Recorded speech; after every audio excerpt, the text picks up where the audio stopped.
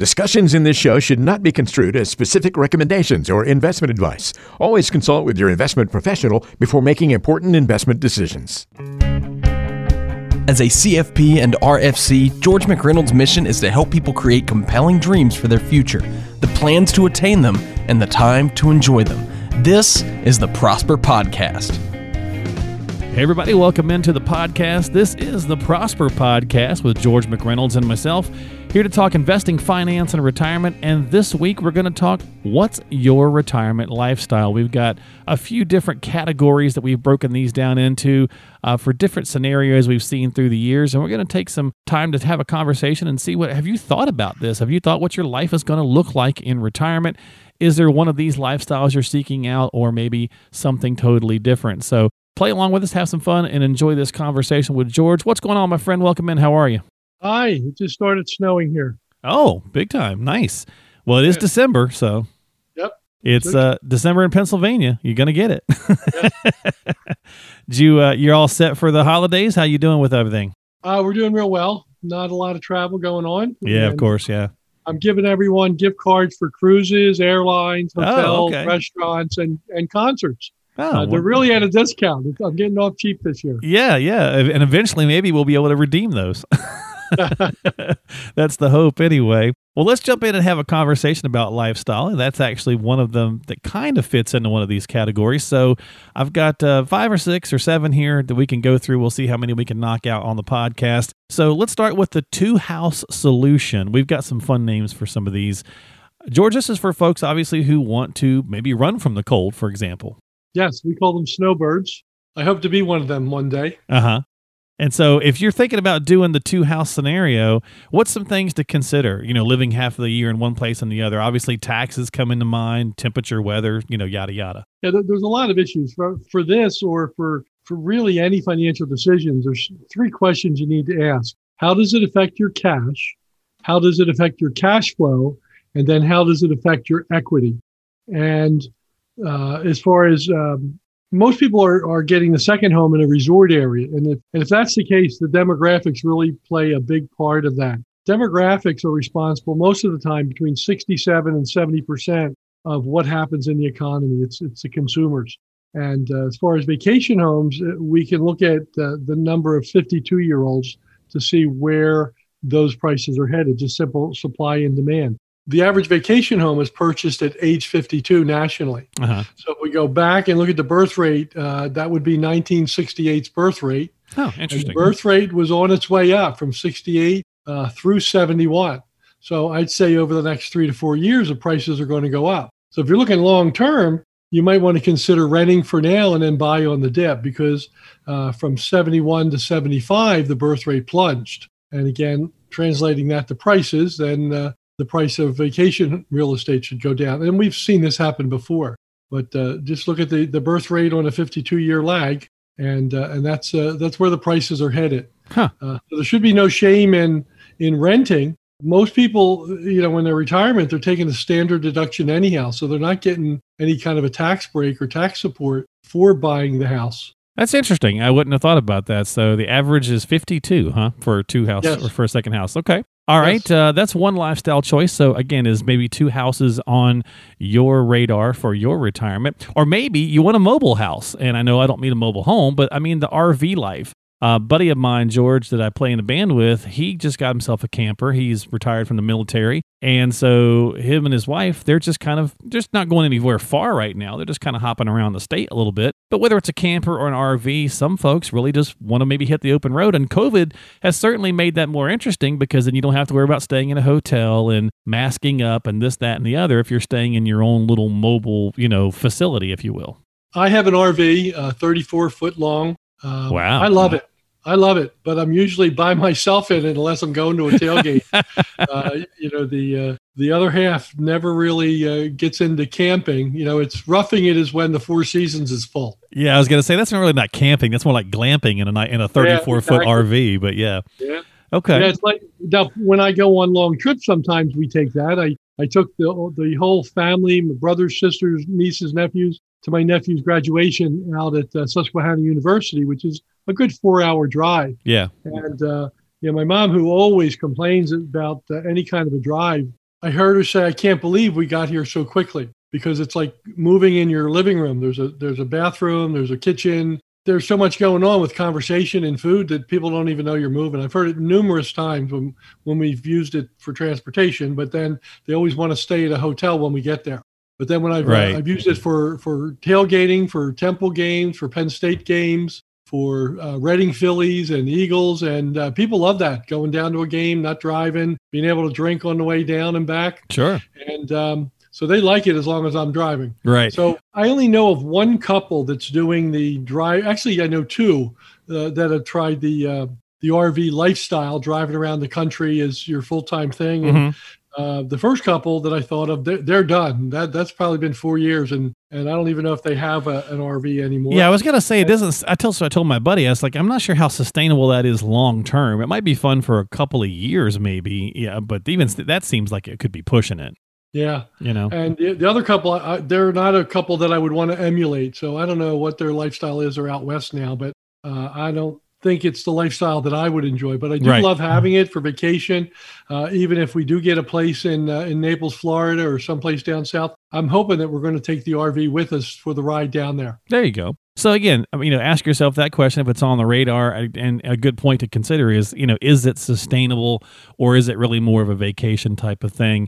This next one, George, really isn't that on the radar that much anymore for people. But if it is, and that's okay, there's nothing wrong with it. But it's the front porch lifestyle. Some folks now COVID's kind of forcing this a little bit, but some people just want to chill out in retirement, sit on the front porch, sip tea, sweet tea if you're down here in the South with us. But you get the idea. I just don't think we see that much anymore. Do you? Well, this is the big test of it. The COVID, the lockdown. We're going into lockdown 2.0. Right. My daughter does custom embroidery. She does the little hoops and blankets and things. She just came out with one that said, "I'll be home for Christmas." Uh-huh. Really? Seriously? Like, you're not going anywhere for Christmas. Yeah. So we're getting to test that out as people are quarantined, sequestered, locked down, whatever you want to call it. Yeah.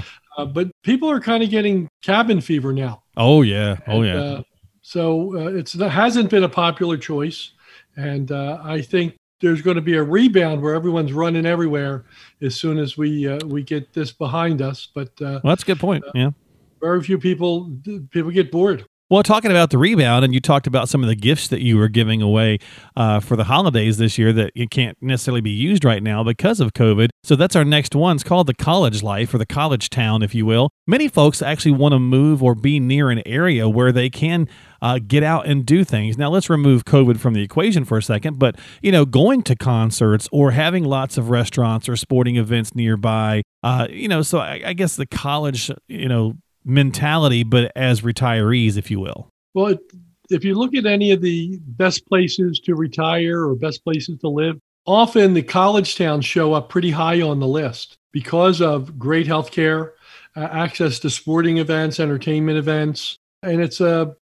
good demographic, a good mixture of people of ages. If you like people that are well read and you like to be active in conversations, college towns are great for that. And like I said, they're often coming up toward the top of the list if you go to one of the online things and put in what's important to you about your retirement. Mm-hmm. And if it's healthcare, and if it's entertainment, and if it's sporting events, a college town's going to show up on the list. You just have to adjust it for the weather, for the climate. Yeah, and dealing with college kids. That's the other part to adjust in there. So we're talking about what's your retirement lifestyle thought. We've gone through a few here. I got a couple more. And of course, having a conversation and really working that out with you and your significant other is really paramount to kind of identifying what it's going to be, what it's going to look like. And then, of course, working with your advisor to make those things happen. And for a lot of folks, there's the tried and true, George, of Florida, right? I mean, I'm going to retire, going to go to Florida. Maybe it's the 2-house solution. Maybe it's just moving straight to Florida, whatever the case is. Some people call it God's waiting room. But the taxes are great. There's no income tax. And the weather is fantastic.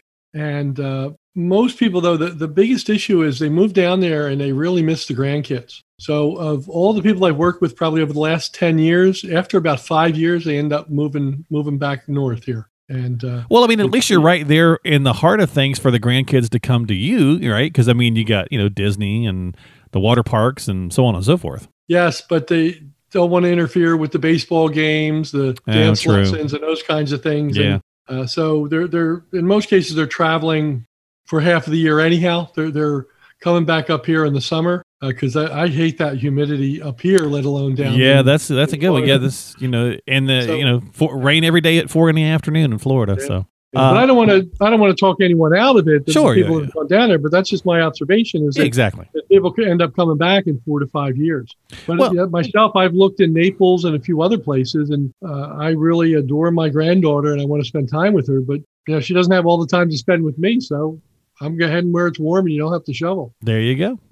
And again, that's the whole point of this, is to have the conversation about what makes the right sense or the right plan for you, I suppose. And I was going to kind of tie this next one, George, into Florida because there's so many golf courses there. But, whatever state you're in, a lot of folks want to, play a lot of golf once they get retired. I've got a friend of mine who is retired recently, and he's about 15 years older than me. And man, he is just, for the last 2 years, he has been hog wild on some golf coursing, even through the pandemic when allowed and so on and so forth. And, hey, if that's high on your radar, that's great, but it is expensive. It's an expensive hobby. So make sure you're, and like any of these, you got to make sure this is in the plan too for budgeting. Right. Some people make it their life. You talked about Florida, but Pinehurst is in North Carolina. Oh, it's right down the street from me. Yep.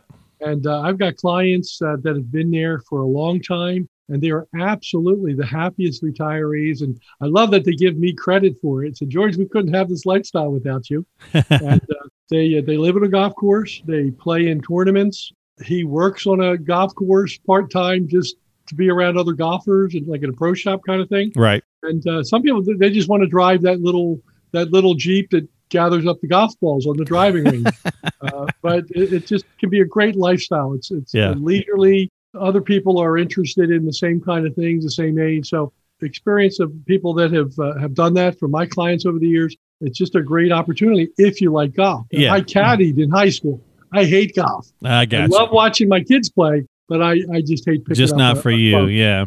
Well, like I said, just watch the wallet with that hobby. To your point about Pinehurst, I'm 20 minutes away from number 9 at Pinehurst. And it is quite expensive. So to play there where the U.S. Open and a lot of majors go, it is not exactly cheap. So again, golf's a great, it can be a fantastic activity in retirement. And so many folks do love it. But just make sure, again, you're bearing that in mind for the cost and all that kind of stuff. And just like any of these other things, finances certainly plays into that. And then the final one, George, really is just no matter what it is for your retirement lifestyle, just find a passion and follow that passion, whatever it might be and wherever it might lead. Work that out ahead of time. What is it that you've always wanted to do? That's kind of the point of retirement, right? Is to maybe now do some of the things we always wanted to.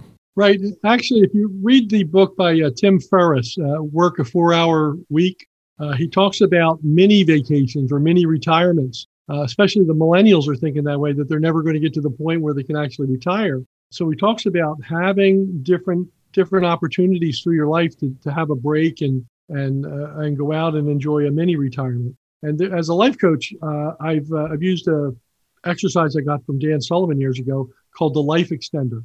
Most people have an idea in their head how long they're going to live or what age they're going to live to, wherever they get that from. So let's say that, okay, I think I'm going to live to age 80. Well, at age 79, suppose you really get your life together over the next couple of years and your finances are good, your relationships are good, and everything's kind of going along. Is it possible that you could live more than just 1 year beyond that? Could it be 10 or 12 years? Right. Then what would you do with that 10 to 12 years, that extra time that is just a gift? You won't focus on maintenance. You won't be thinking about clipping coupons, getting the oil changed, getting the roof done, shoveling the driveway. Whatever you would decide to do with 10 extra years, that's what you should strive to make happen today. And to the extent that you can do that, that's really how wealthy you are. So if it's reading to the kids at the library, if it's traveling, if it's painting, if it's learning another language, that's true happiness. That's fulfillment, is doing those things in a life extender. I was a dyed-in-the-wool workaholic years ago. I went 5 years without a single day off. Like every day I did something for work, and I joined the Strategic Coach program. And this was the first exercise they did on the first day. And it changed my life. And now I try to take 150 days off a year, and I get better results for myself and better results for my clients. It's when you're rejuvenated, you get your best ideas, your best results. And it was all because of that life extender. I was a workaholic because I didn't have anything better to do. Once I figured out what would be better, life just completely changed almost overnight. Wow, that's awesome. And that's a great way to wrap up the show this week when we're talking about lifestyle. What's important to you? Figure out those key components and find that quality of life. So great show, great conversation with George this week. If you'd like to talk to George, go to talktogeorge.com. You can book some time with him there at talktogeorge.com, or you can just visit us at our website for the podcast, which is prosperpodcast.com. That's prosperpodcast.com. And while you're there, you can subscribe to the show on Apple, Google, Spotify, various other outlets, all that good jazz. And you should always check with a qualified professional like George, who is a wealth manager and a chief tax strategist at Protective Wealth Care, before you take any action. Now, granted, we weren't talking about finance this week, really more lifestyle, but still, if you got questions or concerns, reach out to George. Talktogeorge.com. And that's going to do it this week for us. George, my friend, thank you so much for your time. Have yourself a great week. We'll do one more of these before we wrap up 2020, so I'll see you soon. Thanks, Mark. We'll catch you next time here on the Prosper Podcast with George McReynolds.